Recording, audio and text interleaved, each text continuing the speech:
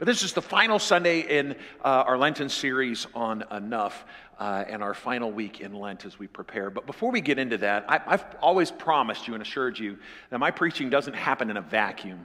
It doesn't happen absent from the experience of the world and the news cycle and the work that we do together. And so as I have often in the past, I just want to name the things that I carry with me in a heaviness of heart. This is a season where the songs are big and bold and celebratory of the coming King, and yet we have these wounds that we bear as a country and as a people, that we've lost 26 lives to tornadoes in 7 states this last week, that we lost 3 innocent children and 3 adults in a shooting in a Christian school in Tennessee. Pray for Covenant School. Pray for its families. Pray for one of the adults that was killed who was just a substitute teacher, and there was probably another pattern in another universe where she wasn't even called into work that day. As a parent who sends my kids to school, I'm floored by the heartbreak and the idea that there might be a day where my beloved kid doesn't come home. So that's a wound I bear. That's a scar I have. So we pray for the brokenness of our world. The simple truth is that as you heard it in the voices of the kids as they sang this morning, as you heard it in the voices of the choir, this Palm Sunday experience is about a crowd who gathers around Jesus, and they lift their hands and they say, "Blessed is the one who comes in the name of the Lord. Hosanna in the highest." Now, Hosanna is one of those words that we almost now treat like Alleluia, a word of praise or thanksgiving. That it's just a worship utterance that we as a people use, but never lose, church, the roots of Hosanna. It's a Hebrew phrase that says, "Pray, save us." The crowds that greet Jesus as he comes in Jerusalem are crying out for salvation, for protection. And so on a Sunday where my heart is heavy, I pray, Hosanna, save me. Let's pray together. Gracious and ever-loving God, we give this time over to you. We ask that you bless us, that you shape us, that you help us to know your work and your purpose.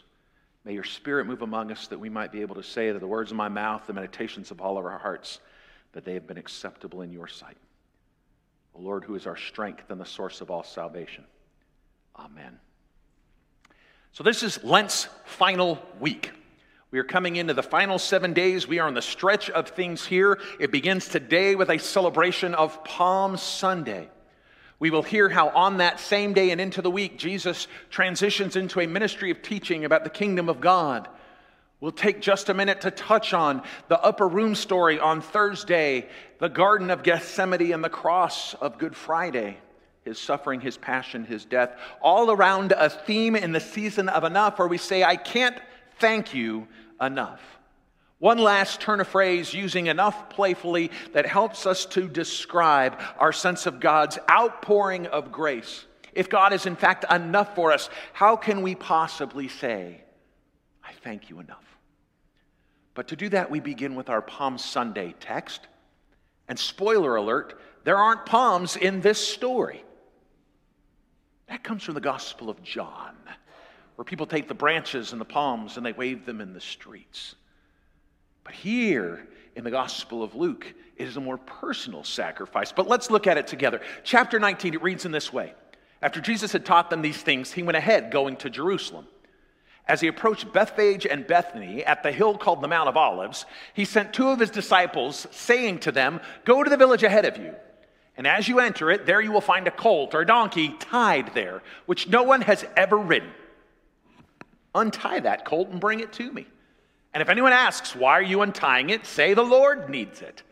Those who were sent ahead went and found it just as Jesus had told them. As they were untying the colt, its owners rightfully asked them, "Why are you untying the colt?" They replied, "The Lord needs it." They brought it to Jesus. They threw their cloaks on the colt, and they put Jesus on it. And as they went along, people spread their cloaks, their coats, their personal items on the road before Jesus, so that even the feet of that unridden donkey would not touch their profane ground. And when he came near to the place where the road goes down to the Mount of Olives, the whole crowd of disciples began to joyfully praise God in a really loud voice for all the miracles that they had seen. "Blessed is the King who comes in the name of the Lord. Blessed, peace in heaven and on earth. Glory in the highest." And some of the Pharisees in the crowd said, "Rabbi, teacher, rebuke, silence your disciples." "I tell you," Jesus replied, "if they keep quiet, the stones will cry out." The word of God for we, the people of God. Thanks be to God. I love this particular version of the story. I love that sense by which they come into this hope-filled sense of Hosanna, blessings and praises. But here's the trick to it. You know I'm a bit of a mischief guy, and so my favorite part is that Lord needs it turnabout there. "Go and untie the colt and bring it to me. I'm going to make my triumphant entry, my journey into Jerusalem as a messianic figure. The first time I'm going to ride a donkey in the telling of Scripture is in this holy moment." Jesus has spent his entire teaching ministry walking from place to place, and it is now that he will embrace the symbolism of being the King of Kings. He's going to ride in on a special critter. But the way that's going to happen is he's going to send 2 disciples down to go and get it and to bring it to him. And if anybody asks, just say the Lord needs it. Now, never in 24 years of ministry have I been so bold as to say, "Bernard, I want you to go down to AutoNation on Magic Mountain Parkway, take the keys to a Mustang, start it up, bring it back here. Let's just say they approach you and say, 'Why are you taking our car?' The pastor needs it. We'll see how it plays out. Call me for bail money." There's a miracle tucked into this little story that the people let it happen. Maybe they're a part of the crowds who then file in and follow behind, who begin to sing and shout the praises, who offer not palms from trees, but indeed their cloaks, their jackets from their personal life as a symbol of some small part of sacrifice that they're willing to make for this King, this Messiah in their midst. And that crowd offers a beautiful image of how folks respond to the work of Jesus. They come and they cry out, "Hosanna, praise, save us. Blessed is the one who comes in the name of the Lord." Now, I have a confession to make, friends. It's good for the soul, it's terrible for the reputation. I crossed an item off my bucket list last night. 15-year-old Andy would be so excited and proud. I got to go to WrestleMania. It was at SoFi Stadium down in Inglewood, my first time down in that beautiful space. And let me tell you this, 80,497 people makes a crowd. And the great thing about the drama of professional wrestling and all of the soap opera-ism for men that it is that you see in the reactions of these people, even in just the trading of the blows, the vaudeville-ness of it all, that we will cheer for our heroes, that we will boo the villains, that we will let you know when we are disappointed at outcomes, and we will stand on our feet in our cheer when we feel like we are entertained. So this crowd stands to its feet and says, "Finally, the Messiah we have been waiting for. Blessed is the one who comes in the name of the Lord." We hold on to that tension, knowing what's going to come in the trial experience. But in the midst of their outcry, their roar, and I can't even imagine trying to silence the 80,000 people at SoFi last night, but the Pharisees say, "Jesus, silence your disciples. Get them to calm down." And Jesus gives a response that is an absolute favorite of mine. "If they were silent, the stones would cry out." Our chancel choir sang about it. This sense that if they weren't going to give praise to God, creation itself is going to take up the refrain. They're doing what is right. This puts creation in good order. Let them sing and praise. I use that stones cry out image as a theological metaphor for those places in my life where I see, usually in the creative arts, but in intersections and conversations had, a place where God is trying to speak to me in an unexpected way. That I see a movie that has, for me, Jesus overtones in a way that you never would have expected.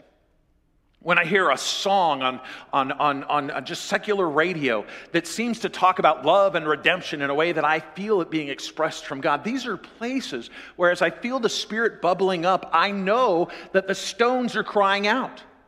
That they want me to hear the story of God's good work in my life and in my heart. And when I'm not praying about it, when I'm not praising about it, when I'm not preaching about it, there are times where God encourages the stones of the world to have me to listen to the great story that God wants to tell. So, first day of that last week, Jesus is having a pretty good one. And the very first thing he does with that crowd's energy is go right into the temple and overflip the tables of the money changers.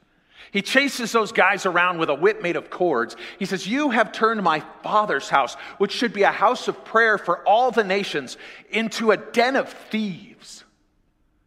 You have told these people that who they are and what they bring to God is insufficient, even in their practical gifts. Your turtle doves are not enough. Buy the official temple-sanctioned turtle doves. They're much better. Your heart's offering, your cry, your repentance aren't enough for God. You need to buy an official temple sacrificial lamb." And Jesus looks at that commerce as a substitute for divine relationship, and he is so upset about it that he turns the tables over. He rages against the machine. He is simply unsettled by what he sees now that he is finally in Jerusalem and he wants to make things right.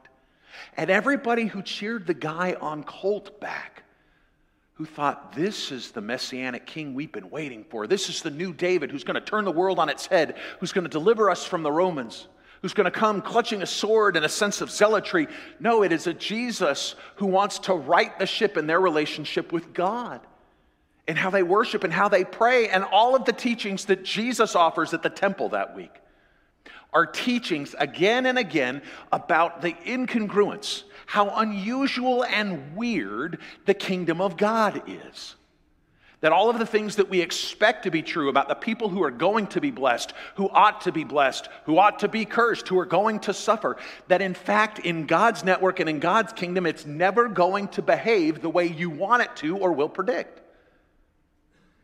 Some of our most familiar teachings about how to be the body of Christ together come during this week of temple teaching.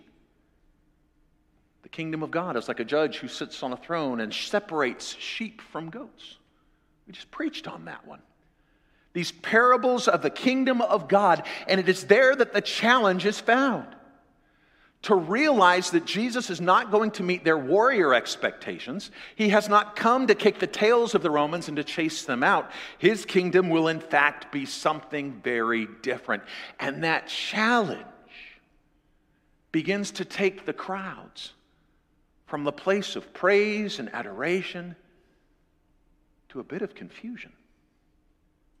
There's a lull in the middle of Holy Week. And in that we get some of the most beautiful, sacred, intimate moments of Jesus' interaction with his God and with his disciples.